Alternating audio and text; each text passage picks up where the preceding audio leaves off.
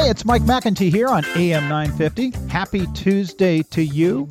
Hey, coming up on the show today, we're going to talk about guns, but a little bit different take on it. Guns, the argument is that we have a constitutional right to bear arms to prevent tyrannical governments. But is that what really happens? We're going to dig into the data. Also, is the Minnesota Republican Party running towards or away from Donald Trump when it comes to the race for governor? We're going to talk to our favorite political commentator, Jack Rice, about what Tim Pelini's candidacy means for the Republican Party. And as the legislature hits crunch time with a lot of important bills yet to pass, what are some of the not so important or just plain dumb ones that have been offered? We'll talk to Mike Mullen from City Pages. But first, let's talk about something that happened on the Minnesota House floor last week. Representative Sarah Anderson, a Republican, who introduced language into the redistricting bill that would allow lawmakers to use data other than the census to redraw lines. That makes it easy to gerrymander. She got on a rant last week when it was proposed that a bipartisan panel with retired judges draw the lines instead of the legislature. So we just had a new judge put in place, the former Speaker of the House, Paul Thiessen. Would he be considered nonpartisan as a retired judge?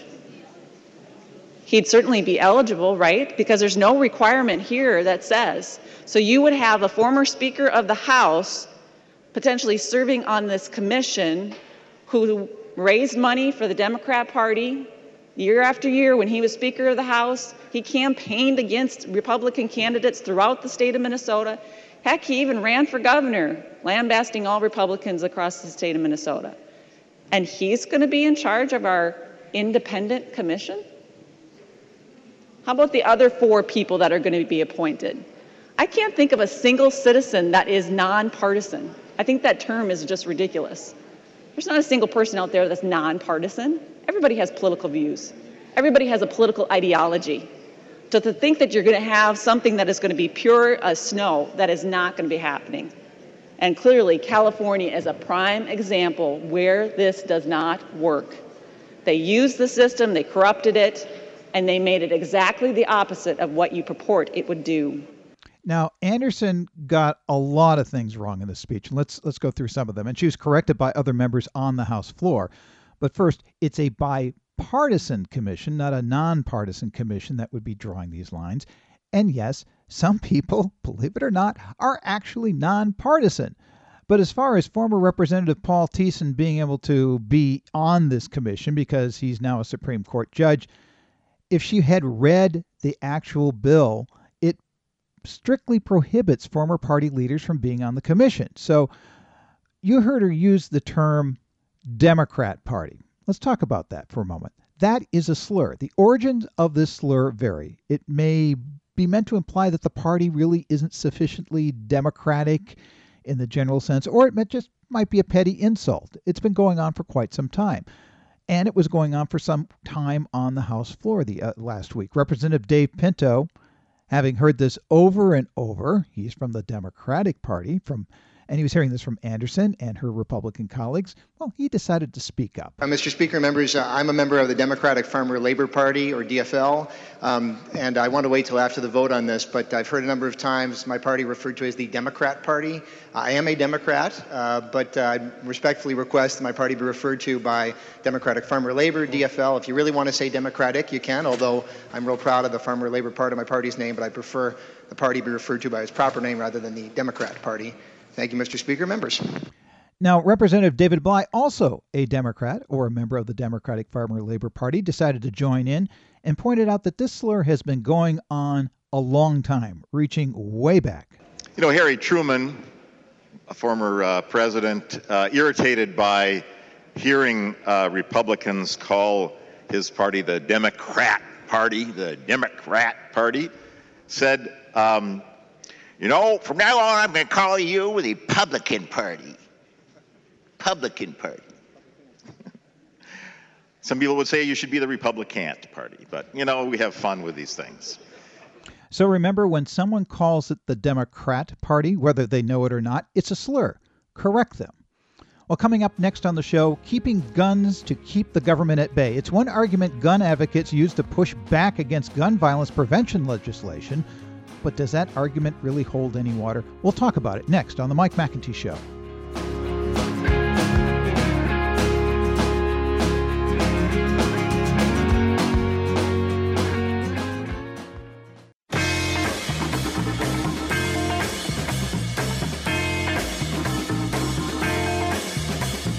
Welcome back to the Mike McIntee Show. When we get into debating gun violence, you'll hear about the Second Amendment, right to bear arms, because it's about freedom. Some will say we have the right so people can overthrow the government if it becomes tyrannical. Well, joining me to examine both those claims is Think Progress reporter Casey Michelle. Casey, welcome to the program. Hey, thanks for having me. Good to have you on here.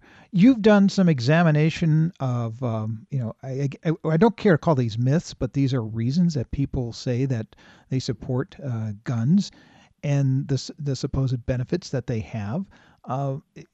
You've looked at this. Is it a key ingredient to democracy or freedom, as much of them claim?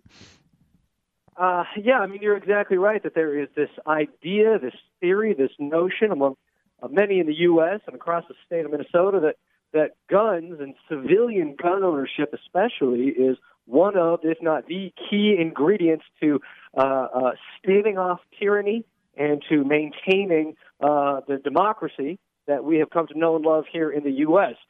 It's an understandable idea in the sense that it's a little bit tougher to take away, theoretically, democratic norms and principles from those who are holding heavy weaponry, but the data just doesn't back it up. I crunched some numbers for Think Progress recently in my feature story that went up today, looking at civilian gun ownership rates internationally and the relationship that those civilian gun ownership rates have to democracies and to democratization, and the relationship isn't there. It's negligible. It's not that it's the reverse of the notion that high civilian gun ownership rates lead to democracy.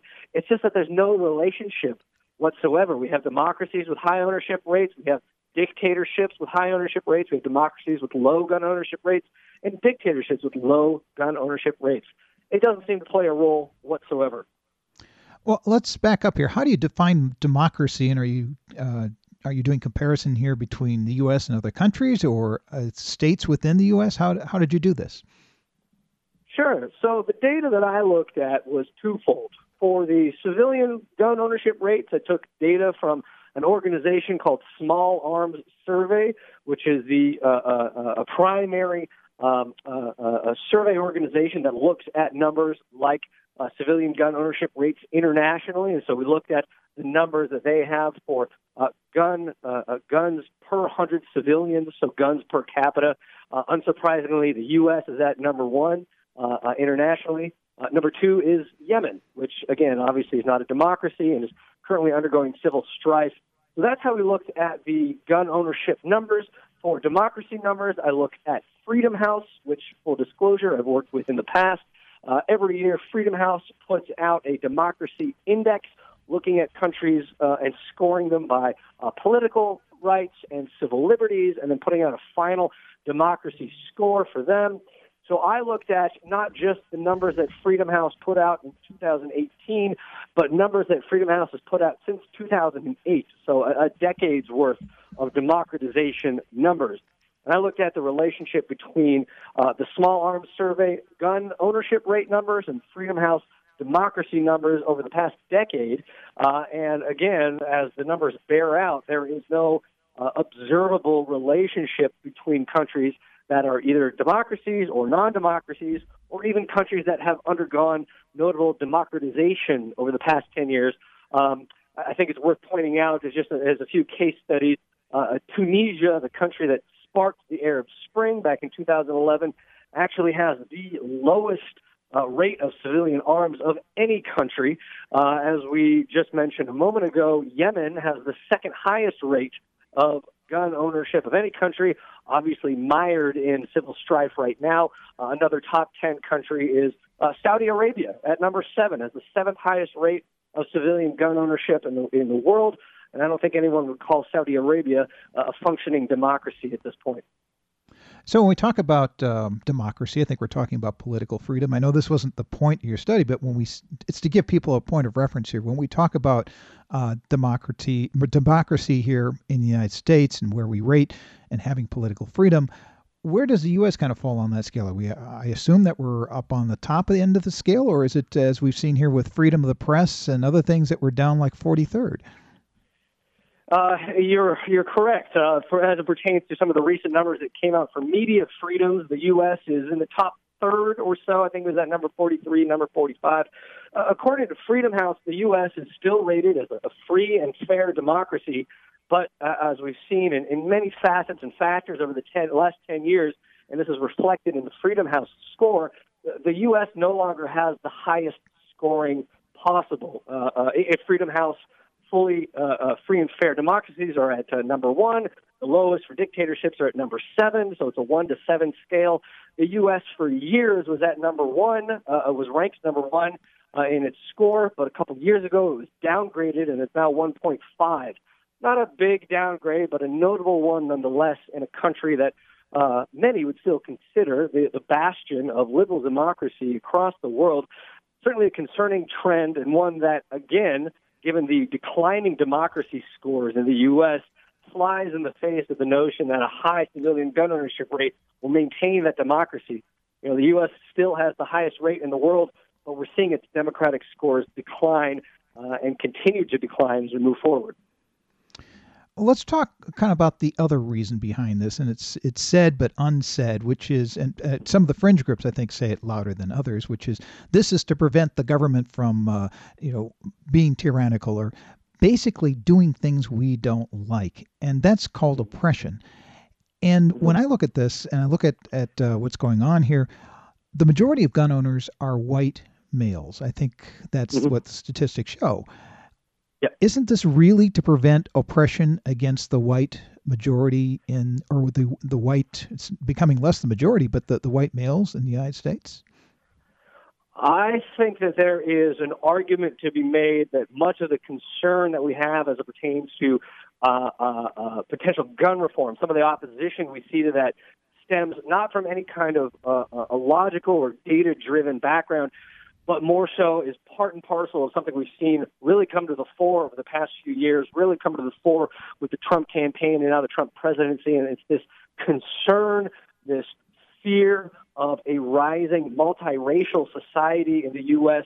that no longer sees white Americans, especially white male Americans, as the preeminent demographic, as kind of the first among equals, so to speak, but sees white males, along with every other demographic, on an even playing field. And I think it's an understandable concern insofar as, for many, they see that as a net loss rather than or a zero-sum arrangement, rather than what it is in reality, which is a sort of a rising tide lifting all boats. And I think this commentary and these concerns that we see out of so many gun rights proponents, gun reform opponents, stems absolutely from this broader concern that white males in the U.S.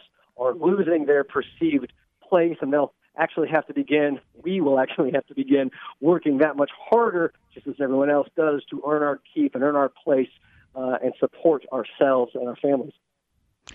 I don't think this is a new development, because I think back to some of the first gun controls that were passed in California. There, you had a Republican government out there that was very much opposed to that until the Black Panthers said we're going to start open carrying guns, and suddenly laws were passed against it. I think this is it's been around for a while. It is rooted not just in the whole idea of we want liberty, but it's also we don't want other folks to be able to pose a threat to us that we consider threatening. Yeah, Mike, you're exactly right. When Bobby Seale and Huey Newton showed up in Sacramento, and Governor Reagan realized, oh my goodness, they're taking advantage of these laws that we never thought they would take advantage of. Now is the time to push gun reform legislation.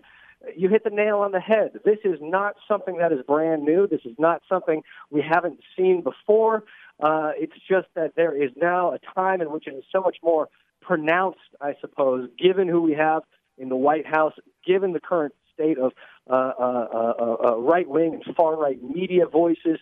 It's that much more pronounced right now, and I am that much more concerned about it because you do see these voices, you do see these characters and actors who are coming forward and saying, our guns or nothing, our guns or no democracy, our guns or no country. I don't know how this will manifest itself. I don't know how this will end. But there are certainly concerning strains on parts of the right and the far right here in the U.S. That point to guns and their gun ownership rights and the supposed opposition that it provides for opposition to tyranny as the be-all and end-all of their being, of their citizenship. It is their guns or nothing, and I don't know how it ends. There's always been this romanticized storyline about that how patriots here in the United States, citizens, grabbed their own guns and took aim at the British, and that's how we won. That's how Texas was able to gain its independence. All of that is, predicated or kind of gives background to, well, we will do that again if we need to. Let's examine, if you can here, just real quickly, those two stories I just mentioned, how true those really were, that's what led to that. That was the main force. And two, could citizens with guns really fight against our U.S. government? Sure. And as I mentioned in the story on Think Progress, there is this wonderful story that we tell ourselves. Americans tell themselves. I lived for years in Texas, and I saw this play out down there as well. The Texans Me too. tell themselves about their own revolution here in the U.S., about the American Revolution. It's a wonderful tale. It's a wonderful myth of a kind of citizen uprising, a citizen brigade uniting against a foreign tyranny, or in that case, at that time, a domestic tyranny, and taking their guns and taking their weaponry and overthrowing the crown, overthrowing Santa Anna, and declaring their independence. Again, it makes for wonderful movies and wonderful books, wonderful romantic tales, but it's not exactly true. I mean, I think there's a broad understanding that two of the biggest factors that led to American independence and later Texan independence weren't citizen uprisings so much as they were the support of foreign powers, in the American case from the French and in the Texas case from the Americans, as well as simple dint of supply lines and reinforcements from the British and from the Mexicans, crossing the Atlantic in the 1770s and 1780s, crossing northward from Mexico City up to Texas in the 1830s was a harrowing passage and played just as much a role, if not more, than any other reality on the ground at the time. Again, it's a wonderful story to think that citizens can rise up and overthrow a government bent on tyranny, but it hasn't played out in American or Texan history. Like just your last question, there is no military force on earth comparable to what the U.S. currently has right now. There are no concerns that the U.S. would have about supply lines within the U.S. We're not crossing oceans. We're not crossing hemispheres. I understand that people who own these AR-15s and these high-powered weaponry think that they could fight out some kind of guerrilla warfare, and to an extent they could. I think that there's every reason to look back at recent history to see why that would not be the case. Any kind of recent uprising, if we see in southern Mexico, if we see in Chechnya, if we see play out across any other kind of a guerrilla uprising domestically, if you don't have support from foreign powers and if you don't have supply line distance to lean on, you don't have a shot. And no pun intended, I think, in that last word either. No pun intended whatsoever. We've been speaking with Casey Michel. He's a reporter for Think Progress. You can find his story about this over at thinkprogress.org. It's called The Myth That Civilian Gun Ownership Prevents Tyranny. Casey, hey, thanks so much for joining us today and talking about it. Anytime. Thanks for having me. Next on the Mike McIntee Show, the race for Minnesota governor on the Republican side. Our favorite analyst, Jack Rice, gives us his take on it.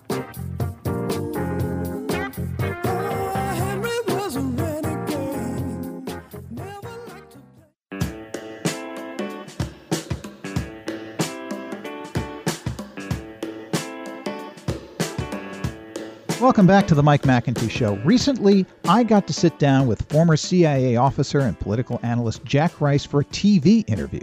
Now, you can watch it on Southwest Community TV this month. The show is called Democratic Visions and is produced courtesy of They call themselves suburban lefties throughout the Southwest Community Television. Democratic Visions can be seen on select cable systems and is on a YouTube channel too. But Jack and I covered a bunch of topics. One I'd like to share with you here.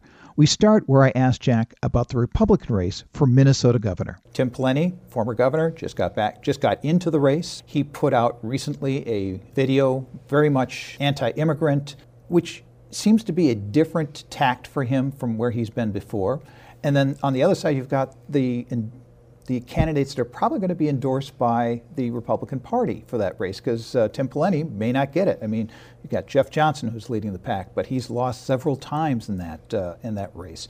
Are the Republicans trying to align themselves more with Trump, what Pawlenty's doing as in hope of having an impact in the 2018 race, or is it just picking issues, or what's going on there? When I think about the leadership in the Republican Party here in Minnesota, and frankly across the country, so I can take you across the eastern seaboard as an example, and even in the South. Heck, there was a recent race in Arizona on an issue like this too. I think what's frequently happening is the Republican leadership seems to be sticking their finger in their mouth and putting it up in the air, trying to figure out exactly where the people want them to go so they can lead them. So they're trying to figure out what the answer is, but rather than actually knowing what the answer is. And so that's where they are. And you're seeing a lot of people, some of them new, some of them who have no experience, they're neophytes, just like Donald Trump, really, who are stepping into the field. I would have to say that Tim Pawlenty is different than that.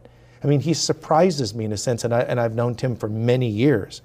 And Tim was, I mean, he was a John McCain supporter. His philosophical view was quite a bit different. I mean, one of the reasons that he was able to run early on and gain some traction is I remember him talking about growing up in South St. Paul, and his father worked every single day. He was this blue-collar guy, and where he came from and what he was doing and how he worked himself up and all of the things that he was able to do. It was much, much different than this anti-immigrant, sort of red meat approach, almost this angry Republican now, which is not what he was. And so for him to sort of pivot into this new role is going to be real interesting. But what I can tell you is that historically, what we know is that always, Minnesotans don't like to bring back people who've already had the job. Nobody has ever received the nomination again.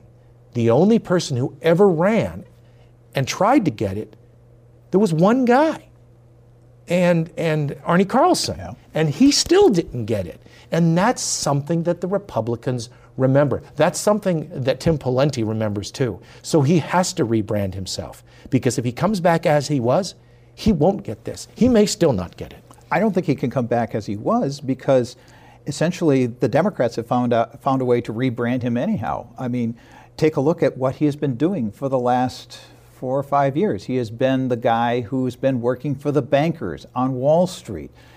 It's very hard to come back after being a lobbyist and doing that, saying, I'm for the little guy, I'm for you, I'm for working class Minnesotans, when you've been taking money and lobbying for the bankers to push back on all the regulations that, basically have pulled us out of the crisis that we hit in 2008.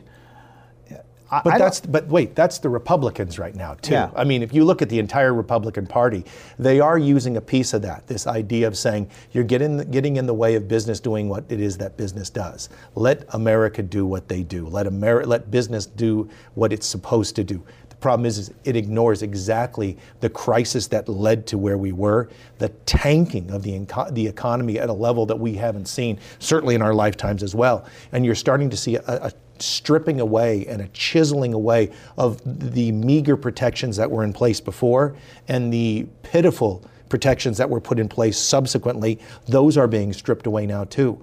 And it seems that people have an enormously short memory on these issues, and it could have been so much worse. The Democratic Party is not immune to this either. No, they're not. You actually mentioned this idea that look what Tim Pawlenty was doing on Wall Street. Come on. I mean, that was one of the questions, this schizophrenic approach the Dems have. They have the same issue, this idea of, are they going to be the Bernie Sanders side of this? Are they going to be the Hillary Clinton side of this? I mean, Hillary Clinton was shockingly close with Wall Street. Mm-hmm. A lot of those issues were true. And so if we look at that piece of it, who are the Dems now, too? And they're still trying to determine. I think they're all together because all they all know is it's easy to be anti-something rather than pro-something else. Because you can all say, I don't like that Trump guy, but what are we? And I think that's something that Democrats really have to articulate well, because it's not just about saying, hate that guy, it's about loving me. Up next on the Mike McIntee Show, Mike Mullen from City Pages. He's been culling some of the worst ideas that actually became bills at the Minnesota legislature. We'll talk to him next.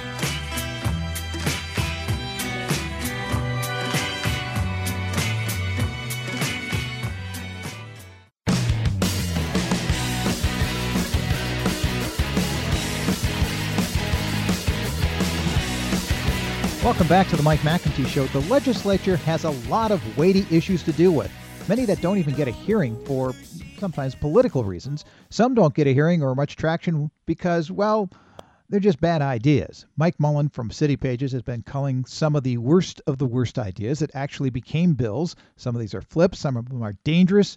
All became a bill, putting it one step closer to becoming a law. Welcome to the show, Mike. Yeah, thanks for having me. So let's start with, where do these ideas come from? Who comes up with this stuff? That is a pretty good question, and it's honestly one that is not always obvious. I know for a fact that a lot of legislators will enter a bill because they have one constituent who has asked for something and has brought them an issue and said, this is important to me. And the legislator will, for whatever reason, and sometimes it's an interest group, but honestly, sometimes they have, one person who's asking for something, and they say, well, what's the harm in writing the bill?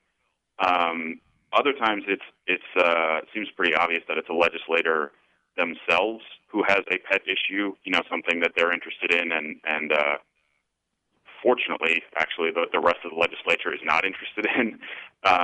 But the origin of bad bills is not always obvious.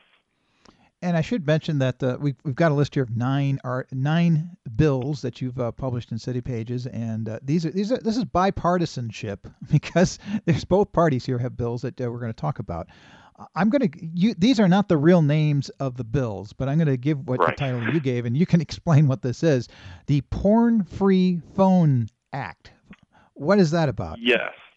Yeah, so that's one that, some of these on their face, you can just look at it and say, well, this is, logistically, it's impossible. So what this is there's a socially conservative legislator named Peggy Bennett, who represents Albert Lee. She's a Republican.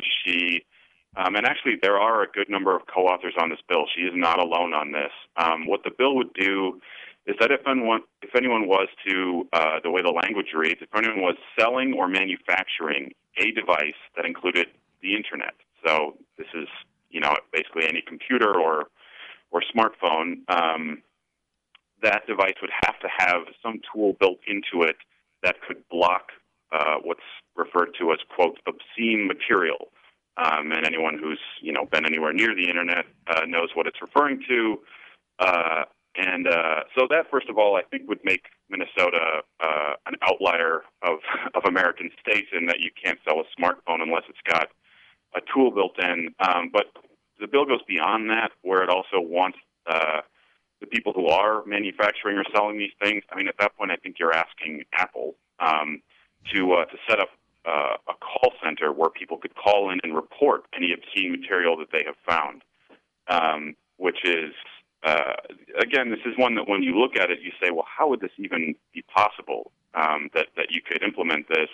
So maybe even the people who signed on to it don't imagine a future where people are calling, a massive help desk at Apple and reporting that they've found porn on the internet, which they would. So, but yes, it seems one that was far-fetched to begin with. Yeah, I'm shocked that there is porn on the internet. That's a very important revelation that we got from that bill. There's some of these here that actually some constituencies got very upset that they're being introduced. This next one, the Crank Choice Voting Act. Again, not the real name, but tell me what that's about. Yeah, this is another of these. We saw a lot of these in 2017. I think they're going to be around as long as there's this rural-urban divide in the legislature. This is something from a Republican senator who actually represents North Branch, where he wants to, he and others, this is a popular proposal among some Republicans. They want to ban ranked choice voting. And what you'll find is the people who want this, who want to ban ranked choice voting, don't have it in their district. This is not something that's facing their constituents. This is, if people remember, it's called preemption, or was referred to that in some cases, where, for example, Minneapolis had a ban on plastic bags, which the Republican majority then stripped out and made it so that you couldn't ban plastic bags. So it's an example of, I guess, just picking a fight with the Metro, because Minneapolis and St. Paul have ranked choice voting. Other suburbs within the Twin Cities metro area either have it or are considering it. The people who want to block them from doing that really have nothing to do with city council or mayoral votes in those cities. So it's hard to think of why they would want to regulate it other than just to piss people off, I guess. Yeah, it's the local government is great if you're a Republican until local government is doing something that you don't like. Right. Your local government is not great. Yeah. Here's another one, and again, this falls under the thing that gets some people upset. This is the V for Vendetta Scared Me bill. I love your title. Tell me what's it about. This is so. I'm gonna blank on exactly when it happened, but it might have been over this past summer. There was an event which was sort of maybe it was fall. There was an event which was kind of a rally for Trump supporters at the state capitol. And what happened was some, just probably mainstream, maybe a little bit right of mainstream Republicans had a rally inside the Capitol where there were speeches in favor of President Trump. Outside the Capitol, there was this very weird, ugly scene playing out where there were, people who were combined Trump fandom with alt-right or fascistic or neo-Nazi leanings, and they were, there's maybe some dozens of them, and they were confronted by the Antifa left-wing protesters, and of the two of them, the right-wing group, many of them were, as one of the Republicans who was there described them, many of them were heavily armed, and they seemed pretty aggressive themselves. So Matt Dean was there on that same day, and he looked at that scene, and he wrote a very critical follow-up Facebook post about the Antifa protesters, who he called punks and thugs. And one thing that is somewhat common among those protesters, maybe not common, but some of them choose to use either a bandana or some kind of a mask to hide their face, to hide their identity, maybe because they think they're going to wind up on some sort of list or something like that. So what Dean's bill would do is make it so that it would be a crime, actually, to demonstrate if you blocked your face with something. The language of the bill says it would be a crime to demonstrate hiding your identity using a mask or otherwise. So this seems like a pretty direct callback to that protest, where apparently Matt's biggest beef was that some people, you couldn't see their face. Yeah. I can see that the protesters, though, would come up with a way, say, this isn't a protest, it's a Halloween celebration that just happens to be in July, so get over it. Yeah. This next one is kind of under what the heck are you thinking? It's called you called it the Cute Little Shooters Bill. Tell us about that. Right. So this will.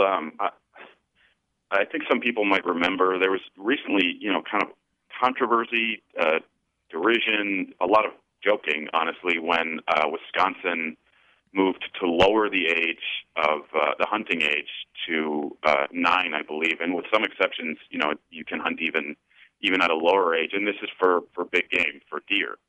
So you have the idea of a 9-year-old with a hunting rifle and trying to take a deer, I guess. And there are at least a couple legislators in Minnesota who want to lower it to 8. So apparently we looked at Wisconsin being made fun of nationally for having 9-year-old hunters, and we thought we could beat that. We can go even lower. And I grew up with people who hunt and started hunting at a pretty young age. I think they would say 8 is much too young to be giving kids hunting licenses, and yet there we are. I mean, if you have boys for kids, you know how dangerous and destructive they can be just with their hands in your house at 8. So give them a gun, and yeah, I can see where that would be a problem. There's another one here. This one again is it kind of ties into, gee, can't we do enough for the rich? This is called the loophole in one bill. Tell me about that. Yeah, so that is something that this happens with a few of these, but this is one where I had to keep reading it to make sure that this was what I thought it was. This would be a sales tax exemption. This is a bill introduced by a guy, Representative Joe Hoppe, who is a Republican representing Chaska. This would be a sales tax exemption for purchases of tickets for admittance to major golf tournaments. And the bill goes on to list that would include things like the U.S. Open, the PGA Championship, I think at least a couple of the women's major tournaments are on there, and the Ryder Cup, which has recently been here. It's of all the tax cuts that we need, I think that the people who are, first of all, interested in going to major golf tournaments and can afford to do it are some of the least needy people in the state. So the idea that we would be carving out an exemption to help them, I would hope that when we make the list of who needs a tax break, they would be near the bottom of the list. But and yet they're on Joe Hoppe's list. Yeah, I don't see a lot of people out at the interstate exits with signs that say "We'll work for golf tickets." So right, yeah, right. Get me into the Masters. This next one though is actually a very thorny issue that the legislature has been dealing with, which is the fight that they always have at the end of session. It seems like between the governor and the legislature, and there was a big court fight over this about the budget and possibly shutting down. That's been a threat here. I think almost every biennium for the last decade or so. And you said somebody's come up with you're calling it the "Stop Me Before I Legislate Again" Act. Tell us about it. Yeah, so this is an idea that there are a few different versions out there, and scarily, some of the people who are in favor of this are quite powerful legislators. These would be bills which would basically be continuations, so that if the legislature cannot make an agreement with the governor, they would continue funding the government at current existing levels without a new budget being passed. So, and anyone who's paid close attention, on first thought you might go, well, that doesn't seem like such a bad idea because, they so often almost do come to a shutdown, standstill point, and this would at least give some certainty. I would counter that if you had this in place and if they didn't have to pass a budget, they probably never would. I think that the only reason why they do is the actual threat of a shutdown and the embarrassment of what that would be. We then become, not for nothing, Minnesota then becomes a national embarrassment and people are writing that we can't pass a budget.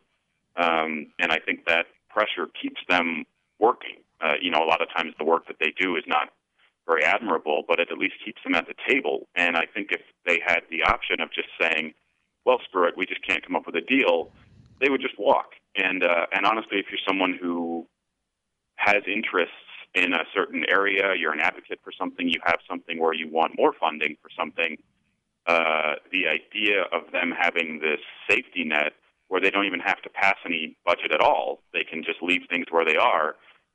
It gets very depressing, and it basically means that we could permanently have one budget that ever passes, and then they can just leave it at that until I guess someone comes up with an idea for something they all like, but that's never happened in history. So yes, I think this is probably a bad idea, but like I said, it's one that is actually getting serious consideration from some people. We're talking with Mike Mullen from City Pages. He's put together a list of, well, some crazy and bad ideas that have been bills this legislative session. We haven't had time to go through them all. You can go over to citypages.com to take a look at the full list. But Mike, I have to ask you here before we go, what happens to most of these bills? Obviously, these haven't become law yet, but should we be worried that in the future something like this might actually become law? Yeah, so I think people who watch the Capitol very closely know that you can have something like one of these, which seems like a very obscure, off-the-radar issue, and most of these are not going to get, have not, and will not get debated in a full committee hearing where everyone comes in and testifies and maybe laughs at the bill author. But the way that a lot of legislation does get passed now is things that were introduced, weeks ago or months ago suddenly come back right at the end, and they sneak into what seems like an unrelated bill. A lot of times it's a spending bill, or it's some kind of bill that is otherwise popular or seen as necessary. So even these really obscure bad ideas, they're kind of never dead until the session is over. So if you've heard of a bad idea and you think that it's dead, it is actually never dead until the session is finally ended. Yeah, I think they're put into what's called omnibus bills, which I think is Latin for throw you under the bus. Or a lot of stuff gets thrown in there at the last moment. Mike Mullen from City Pages. You can find his writing over at citypages.com. Appreciate you spending time with us today, Mike. Yeah, thanks for having me. And that's it for today's show. A reminder, if you're interested in the legislature, you want to see if any of those bad bills get anywhere, you can watch it live every day until adjournment. That's May 21st on The Uptake. That's theuptake.org.